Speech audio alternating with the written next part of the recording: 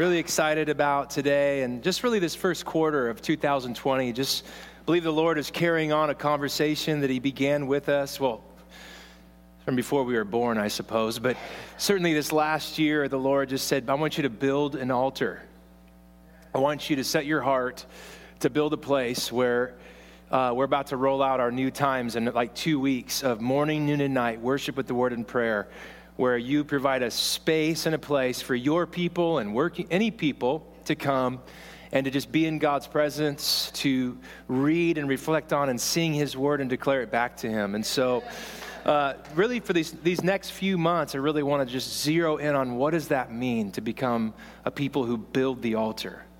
Another way of saying it is to become a people of prayer. Another way to say it is to become a people of His presence. Another way to say it is a people who just are blown away that we get to have a relationship with God. I mean, did I hit everybody in those sequence of descriptions of altar, presence, prayer? Many of these things, they seem nebulous, but then when we just say, you know what prayer is? It's relationship. It's that way we commune with and have a relationship with God. Then everyone's like, okay, I'm into that. I want to grow in that. I want to grow in relationship. And so today the talk is called Prayer, Closing the Gap of Separation. I'm just going to run, and I am going to run through I've been living in like the first 4 chapters of Genesis all week. It's been so powerful. So I'm not going to read 4 chapters, but I just want to touch on some things and then make the argument of why that the talk is called Closing the Gap of Separation. Separation between who, you might ask. We'll get there.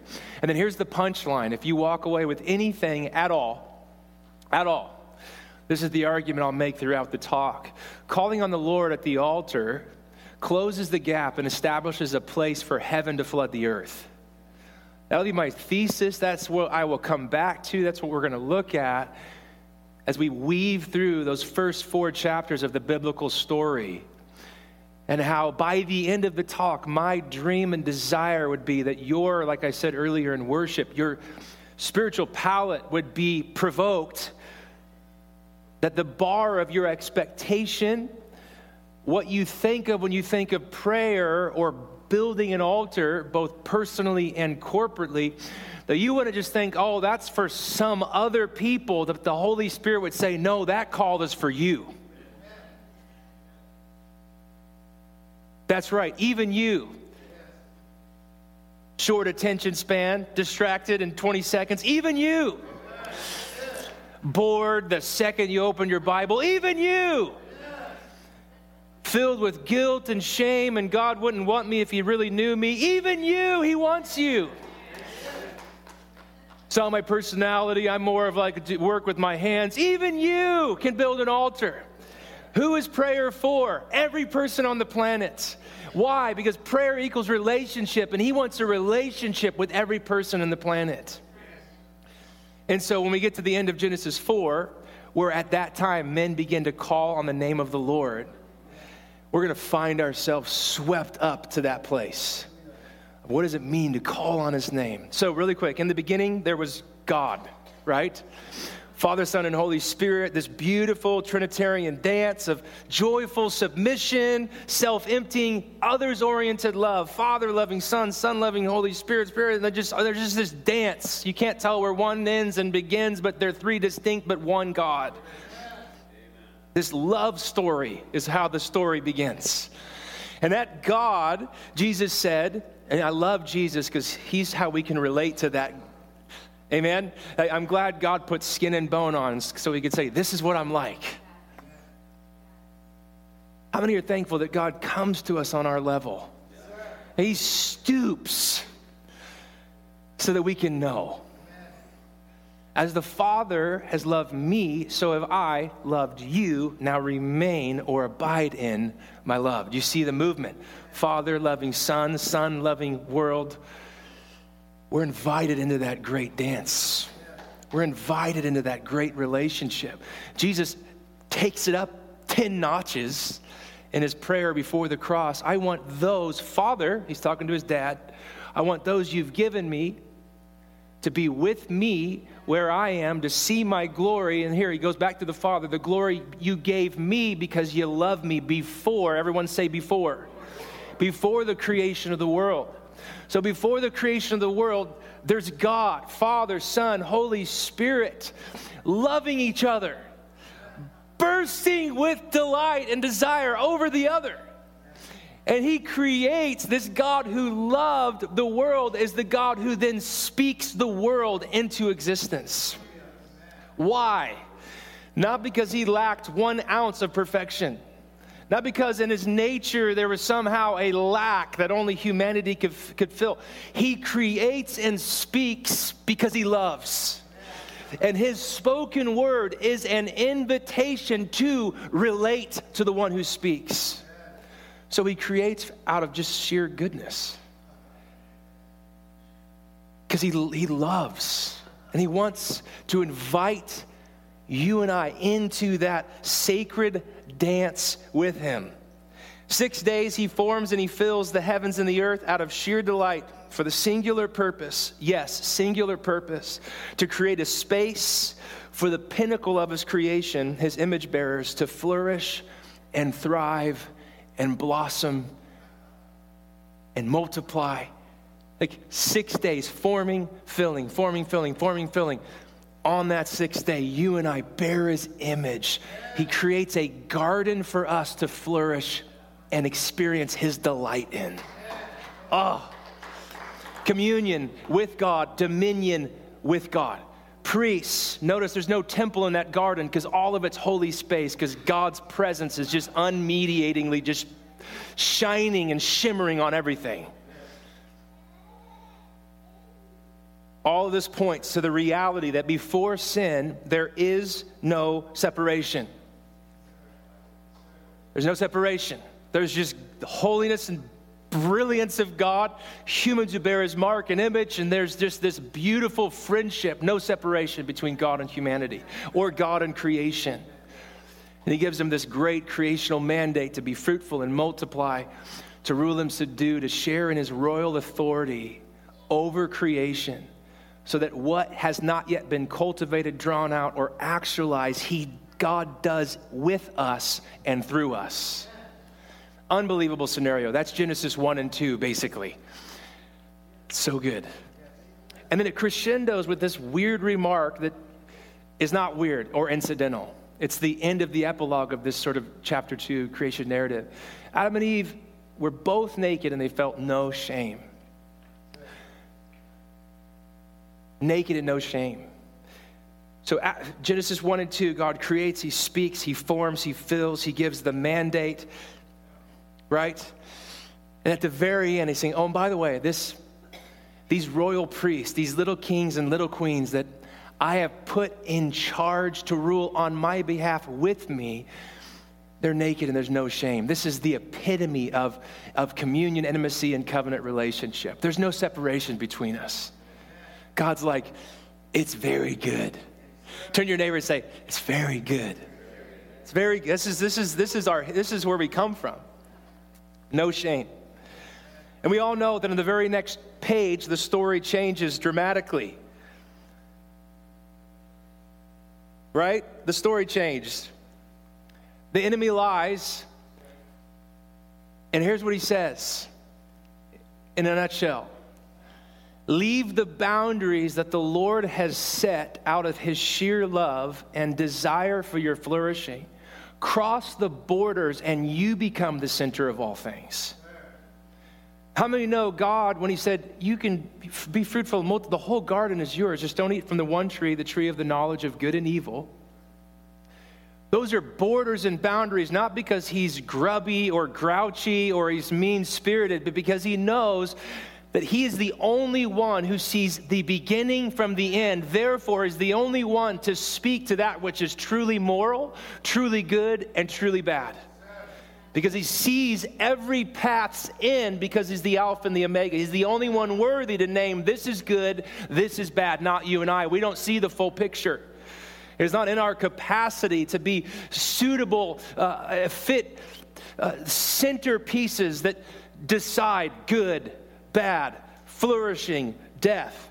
Only God can see the beginning from the end. And so the enemy says, leave the boundaries and you name what's good.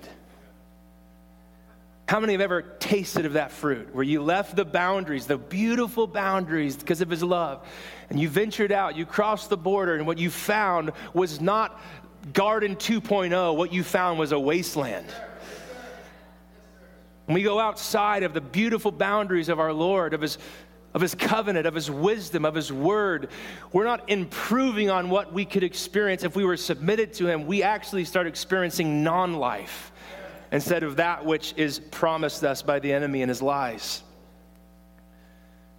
The enemy says, don't rule with God and his kingdom, but forge and fashion your own.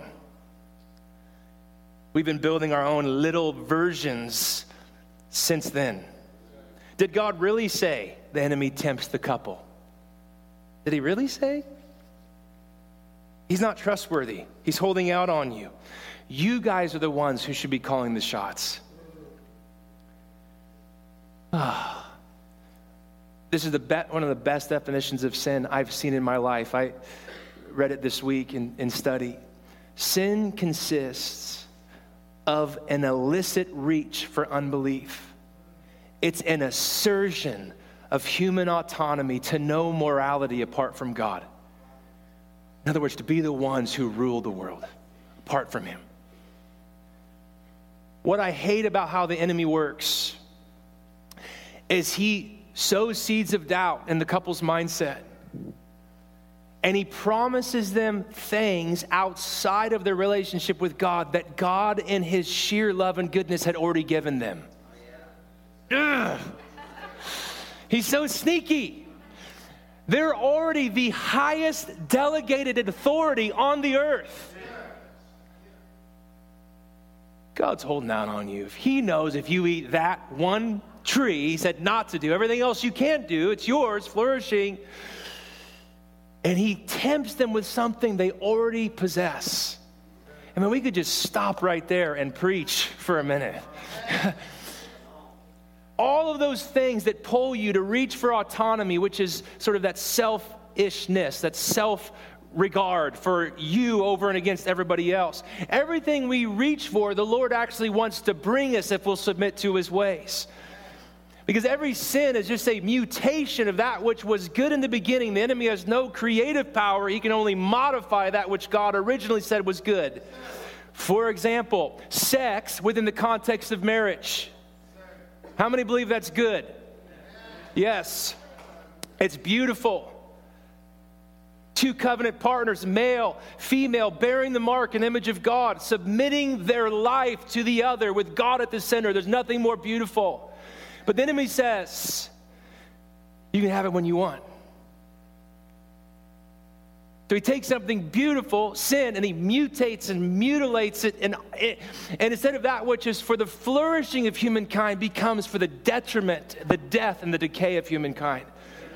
This is the reality of sin. You won't certainly die. And you're right, if you read Genesis 3, it's not like they eat the fruit and, you know. It's way worse. It would be a slow, gut-wrenching death. And this first couple would have to experience pain that I can't even imagine. The death of one of their children. It wasn't an immediate death. It was this slow, they opened up a way thinking they were fit to rule apart from and over and against God. And it seemed right.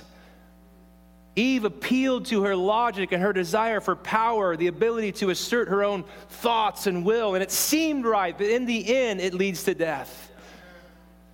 And we're living in a cultural moment where everything around the church and sort of orthodox Christianity, truth, bend and bow to our ideology, take the edge off the truth of God and gospel. But friends, when we begin to bow and modify and morph instead of just receiving God on his kingdom covenant terms, we don't open up a path that makes it easier for people to find life. We bring people on a path that in the end will be death if it's not his way. I love this. For the wages of sin is death. I don't love it. I hate it. I hate that.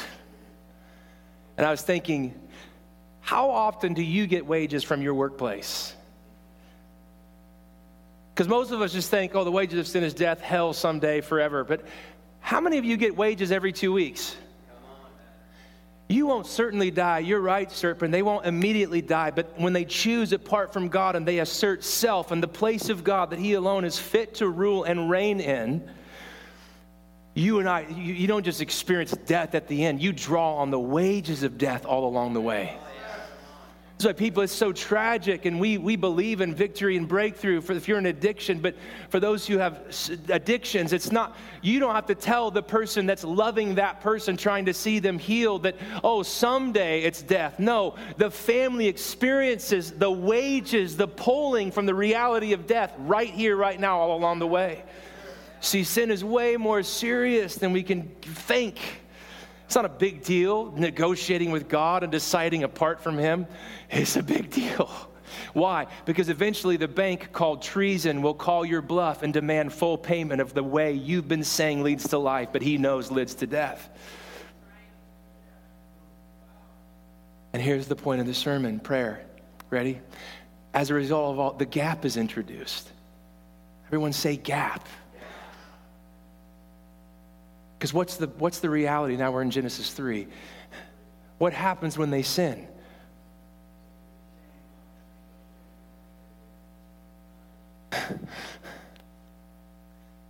Separation. There's a gap between us and God, between us and each other, us and ourselves, us and creation. And that garden temple, that was the most immaculate context for humanity to thrive. They're banished, they're exiled from that perfect place. And here's what's amazing. I read several commentaries just living in this passage all week. What's so stunning is many of us think if the context was just, if my situation was just better, then I would obey God. Commentators are unanimous saying there will never be a better context for obedience than the garden, and still it wasn't enough. What does that mean? It means the grace of God can find you whatever place you find yourself in today. No matter how dark, no matter how hopeless or helpless or bleak your sin, though it weighs a ton, there is something heavier and weightier in the kingdom of God called His mercy and His grace. We're getting ahead of ourselves, but it's right here in the Genesis story.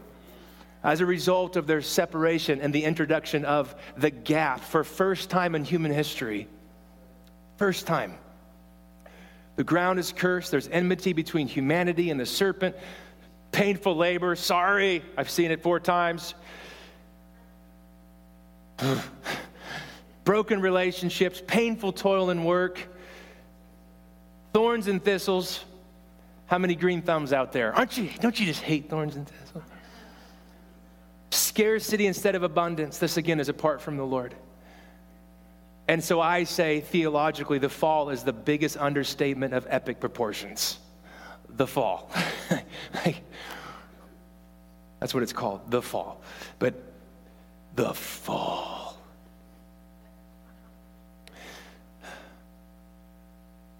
So here's what was the worst. This is the worst part of the fall. So God banished him from the garden to work the ground from which he'd been taken. After he drove the man out, he placed on the east side of the Garden of Eden cherubim and flaming sword flashing back and forth to guard the way to the tree of life. Banishment. This is the first exile of humanity. But why does he do it? Why does he banish them? I was marked as a college student from hearing the seminary professor, Dr. Ed Robinson, bless him. I was 19, and I still remember a sermon, which I don't remember hardly any in my life, but I'll never forget at that college retreat back in Kansas City, he said this was the greatest act of God's love outside of giving his son. Banishing Adam and Eve, because why? Because the gap. They had revelation that there was separation. They had revelation that there was shame. Remember? They had revelation that they were not sufficient to rule a world in which God was pushed to the margins, not at the center. They had revelation of their strife and enmity against each other. She made me do it. He made me do it. No, the serpent. These realities introduced because of sin, God says, I can't let them reach out and take the tree of life because there's no way my image bearers are going to live forever with the reality of the gap in their life. Dr. Ed Robinson, I remember I'm almost 36. Still, that one line in his message, it was the greatest act of love. He says, nope, no way I'm letting you live forever out of that reality because that's not how I made you. And I want you to know today, just as I continue, that if you are not living in the awareness of God's nearness, His love, and His presence, that's not how you were made. There's hope for you today. If it feels like He's super far or super distant, or, man, you've made such a mess, you didn't just eat from a tree, you feel like you destroyed your life, your family, your former marriage, your business relationship, you've squandered your wealth, I want you to know there's hope for you today. There's hope. There's absolute hope. Because even here, the gospel of Jesus explodes from the page. Why? I love it. Before they're banished, He provides them with garments. It's the very first sacrifice. Prophetic picture. Your fig leaves will never be sufficient. I will forever be the only one who can sufficiently cover your nakedness, your shame, and your brokenness.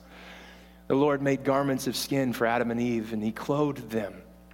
Walter Brueggemann, one of the smartest, best sort of Old Testament theologians, says, with the sentence given, God does for the couple what they could not do for themselves. They could create a world, but they can't cover their shame. You see?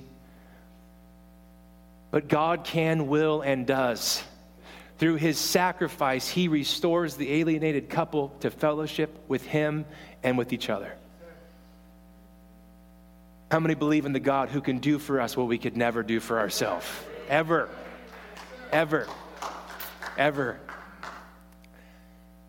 He covers it. Before He banished out of His sheer love, so they wouldn't live forever with the gap, with the separation and the shame, He provides garments.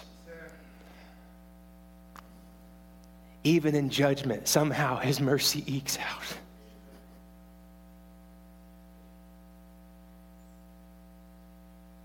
Friends, He doesn't treat us as our sins deserve. They deserve way worse.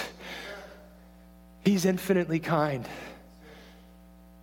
He doesn't budge or bow to our naming of good and evil, but He's infinitely kind, gracious.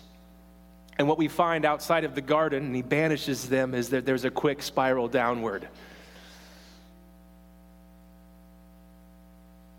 I don't know who said it originally,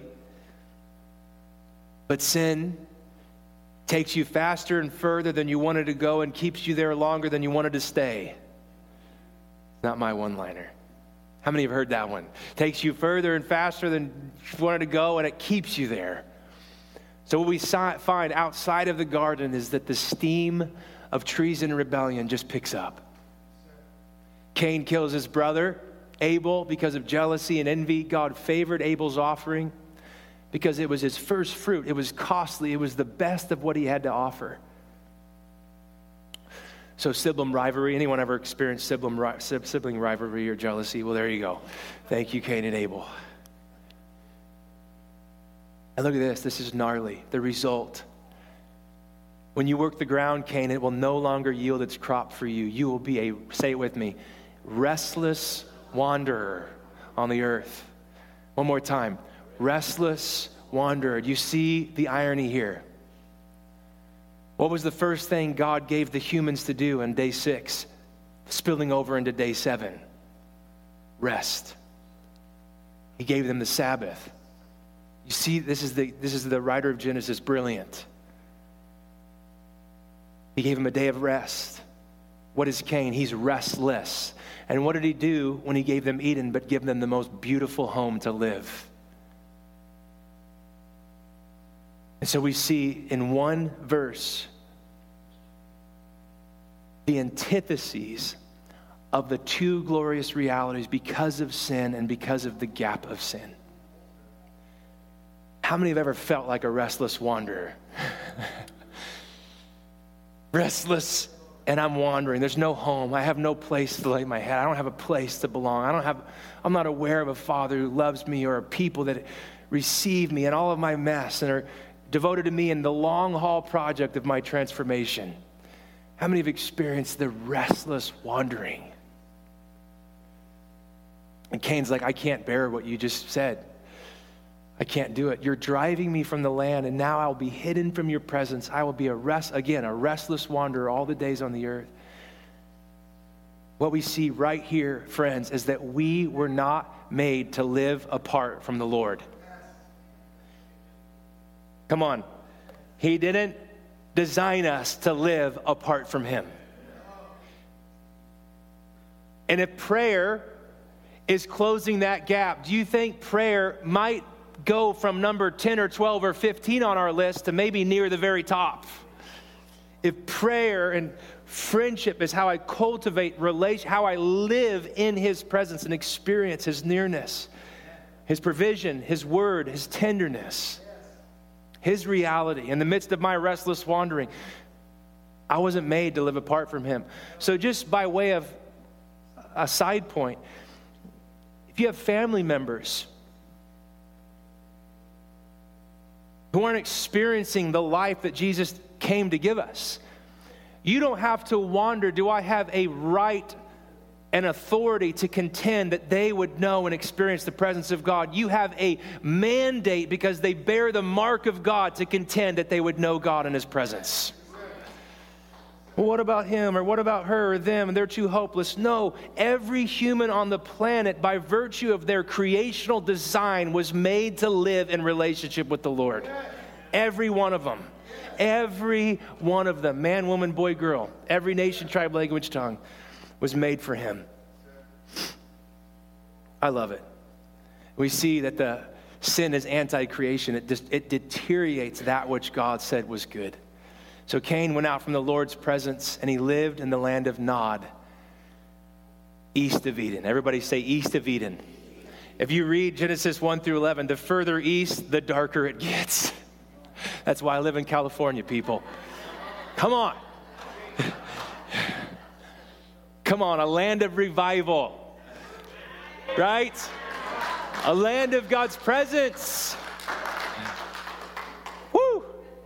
And so we see, I don't have time, I'm going to skip a bunch, but he has 7, they give him 7 offspring. It's completeness, and it goes from violent, marred by violence, Cain, and then marked by violence, Lamech. And it just gets gnarly, violence and hatred and strife. The 7 offspring from Cain, it just gets more wicked, terrible, terrible, terrible. That's on purpose. Genesis is setting something up.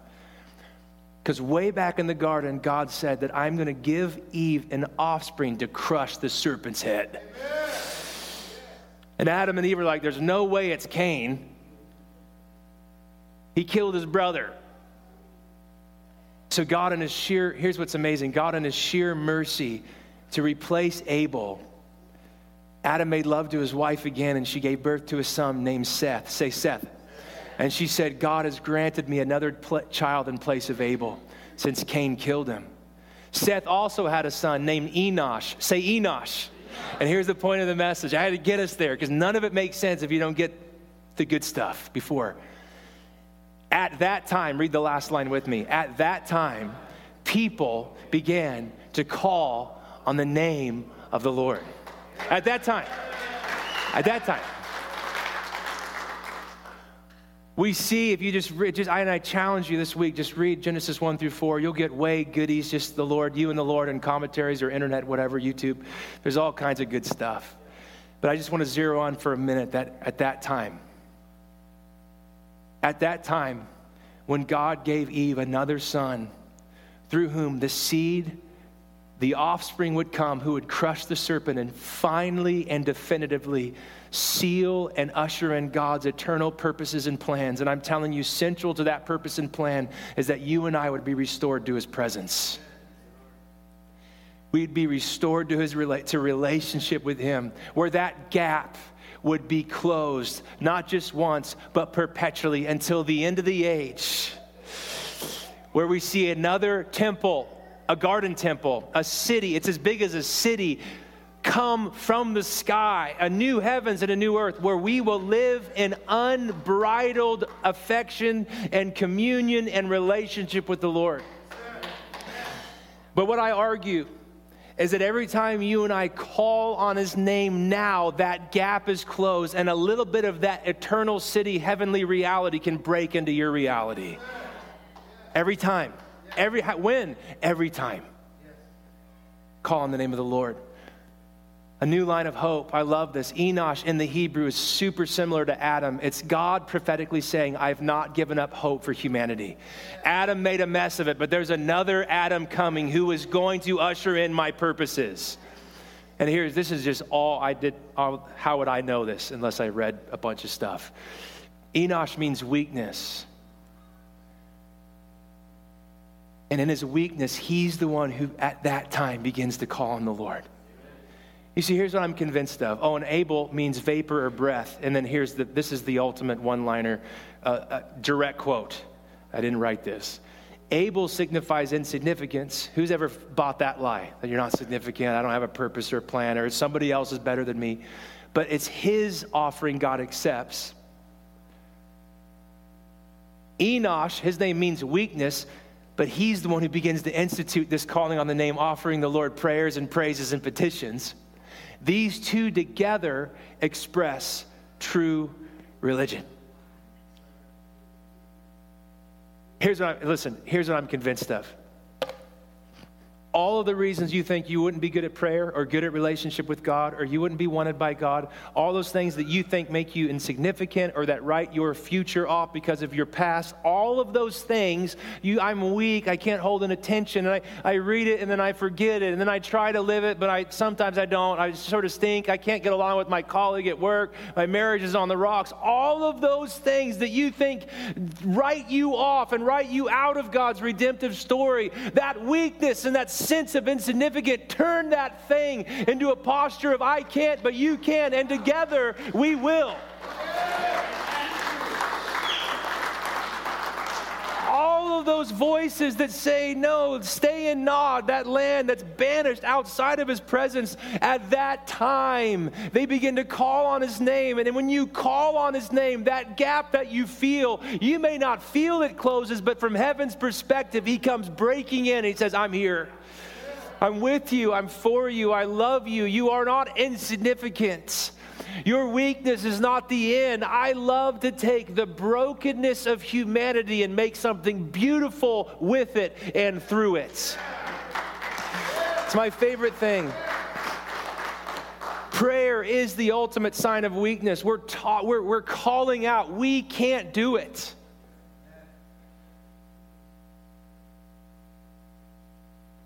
But it's in my weakness, Paul, the greatest church planner in history, it's in my weakness, 2 Corinthians 12, that his grace and his perfection, his grace is made perfect.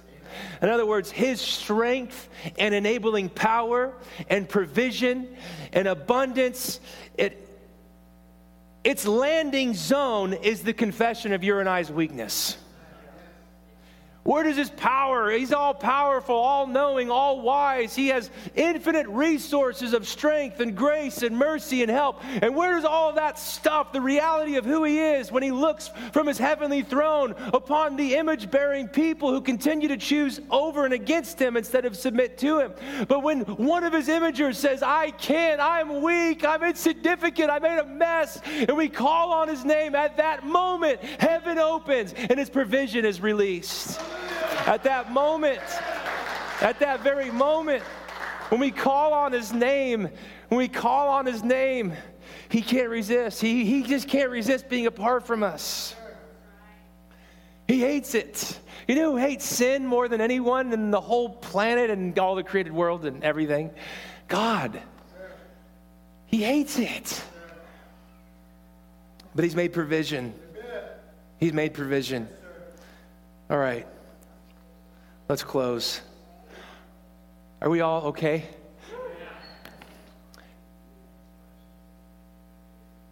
if sin is a breach of trust, reaching for autonomy, then prayer is calling on the Lord to restore the relationship, closing the gap.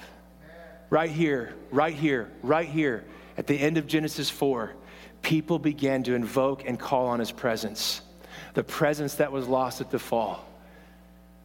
And when we call on his name, this is a beautiful picture of prayer. That relationship, I'm calling out. Why did God speak? Why did he create?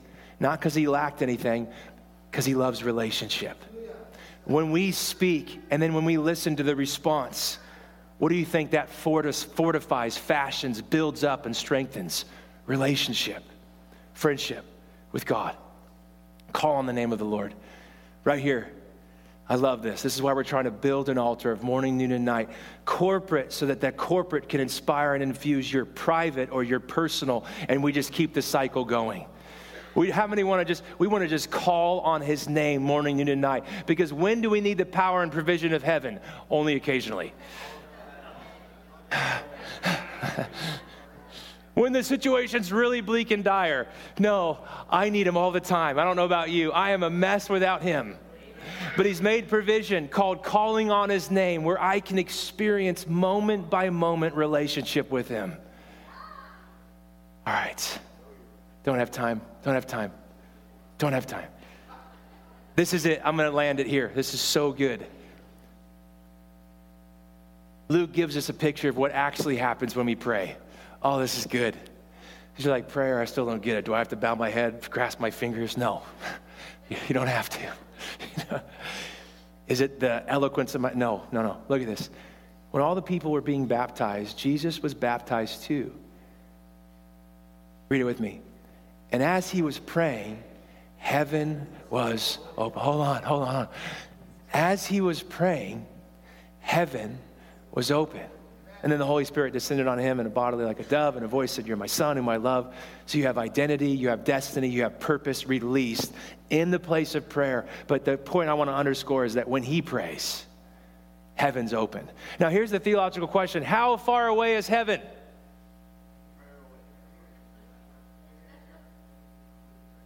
We're children of the Enlightenment of the 1800s, 1900s. We think God is this old dude on a rocker way upstairs. That is not the biblical worldview. Heaven, God's space, earth, human space, like... This is why we can entertain angels without even knowing it. Hebrews chapter 13, verse 1 through 4. His space isn't some far. Acts 17 says God's not far from any of us. He designed the places and spaces and times in history for every person to be born so that in that place they might call out to him and he would respond. So when he prays, heaven's not like this. It's like at the place of prayer, heaven is opened. God, I don't... That old choir room, it's right through those doors. You can get to it on the outside. That little place we call the altar is a place of open heaven. Your prayer closet, at your lazy boy with your coffee or your workload, whenever you turn your heart and you call on his name, you're partnering with the one who blasted a hole in the heavenlies. And you call and he wants to respond and release his power, provision. It's never hopeless because you always have prayer. It's never where despair or darkness have the final word. Even in death, the Lord has vanquished death through resurrection life. Oh, they weren't healed. He didn't respond. Keep contending. How often should you ask? You keep on. How often should I seek? Keep seeking. How often should I knock? Oh, you must be busy. No, he's not busy. When you don't see the answer around you is because maybe he's doing the deeper answer in you so that when the answer comes, you're fit to carry that forth. As he was praying, heaven was open. God's dimension and domain flooded the earthly dimension in the Son, Jesus. Heaven's not way up there. This is God's space. And as I said it already, I'm sorry. And here's what I love. This is the revelation I got literally just this morning before finalizing this. So when Jesus prayed, you're like, well, my prayers don't open heaven. Some may think that because that's pretty steep confession. Would we agree that's kind of gnarly? Me praying? Me? I'm weak. I'm insignificant. All right, we covered that already. But look at this. He's able to save completely. That's Jesus. Those who come to God through him because he always lives to intercede for them. Hold on. Who then is the one who condemns? No one. Christ Jesus, who died, more than that, was raised to life, is at the right hand of God, and he's also interceding for us. What does that mean? I'm just going to be straight with you. Oh, sorry. What does that mean? If when Jesus prays, heaven opens, and we just read 2 verses, a mashup that's saying Jesus lives to intercede, he's praying, contending.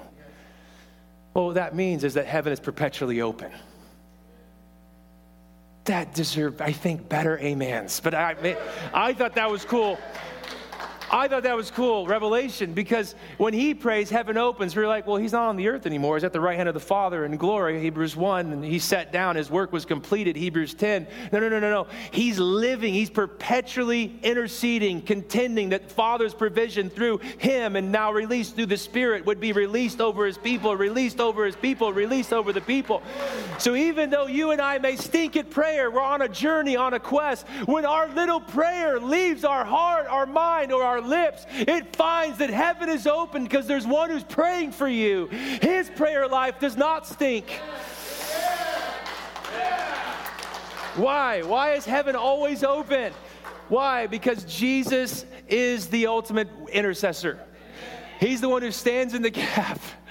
Oh, I hope you never think when you enter the place of prayer, you're initiating or starting something. You are responding something that started a long time ago.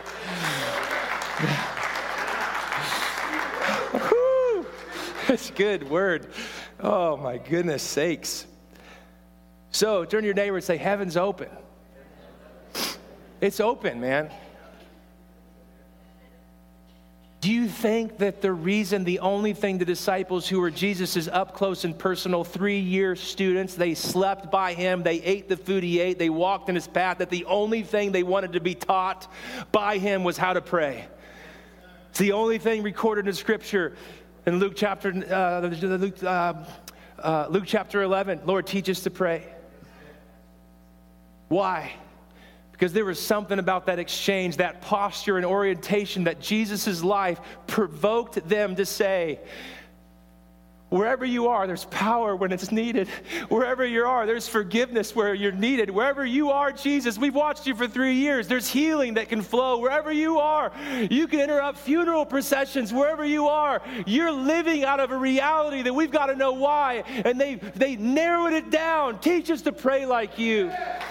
That place of relating, of friendship, that place of communing with, and then what we see and hear and how he forms us in that place called prayer, he then can release anything he wants through us to further his kingdom. Oh, okay. That's why we're trying to build an altar.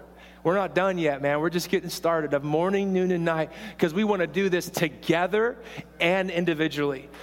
We want to be an altar people, and all that means we're going to unpack for several months. But how many are provoked to raise the bar of what they think of when they think of prayer? That's my goal, to start. So here's the punchline again, calling on the name of the Lord at the altar closes the gap. We talked about the gap for 30 minutes of sin, and establishes a place for heaven to flood the earth. And friends, contrary to popular sort of secular ideology, we're not progressing our way out of human brokenness, bondage, and sin. We need a Savior. We need help from above. Heaven needs to flood the earth, man. Justice that reigns from the one who's on his throne needs to roll down like a river. Our vocation is not self-improvement. It's call on the name of the Lord and partner with the one who shows up when we call on him. Yay. All right, done. We're done. I'll save all this for next week. Can you stand on your feet? Just stand on your feet. You say, Chad, there's a gap. There's a gap in my life. I don't know what you're talking about. I want you to know that one has crossed that gap. Jesus, He's come to us, friends. He's come to us. And He's shown us how to have a relationship with God. And so if there is that separation, that shame, anything that was already described, that sense of insignificance or weakness, can you just put your hand on your heart? And instead of hiding in those things, can't you just say, Lord, I'm bringing them into your light? Those things I think disqualify me, actually set me up to be a recipient of your love and your mercy. Those lies that the enemy says that you don't deserve it or you're not good enough, all of those lies can become springboards in the name of grace. So God, we come to you in our nakedness and shame, and we receive your covering, your cleansing, your healing. God, those things that we say, I could never be, no, we bring all of those excuses and we just bundle them up and put them at the altar and say, Lord, consume us with your healing love. Forgive us. Like Enosh, Lord, we are weak, but Lord, at that time, people began to call on the name of the Lord. At that time. Father, I pray over these next few months and years, you would show us great and unsearchable things as we set our hearts to become a people of prayer, a people of your presence. Father, I pray right now that you would provoke every man, woman, and boy and girl in this place and those watching online, that they would go on a journey with you in this place of partnering with you in prayer, in relationship. We're going to unfold that over the weeks ahead. But God, right now, we just want to say thank you. Come on, He has crossed the distance. He has spanned the gap. And He said, you can come home.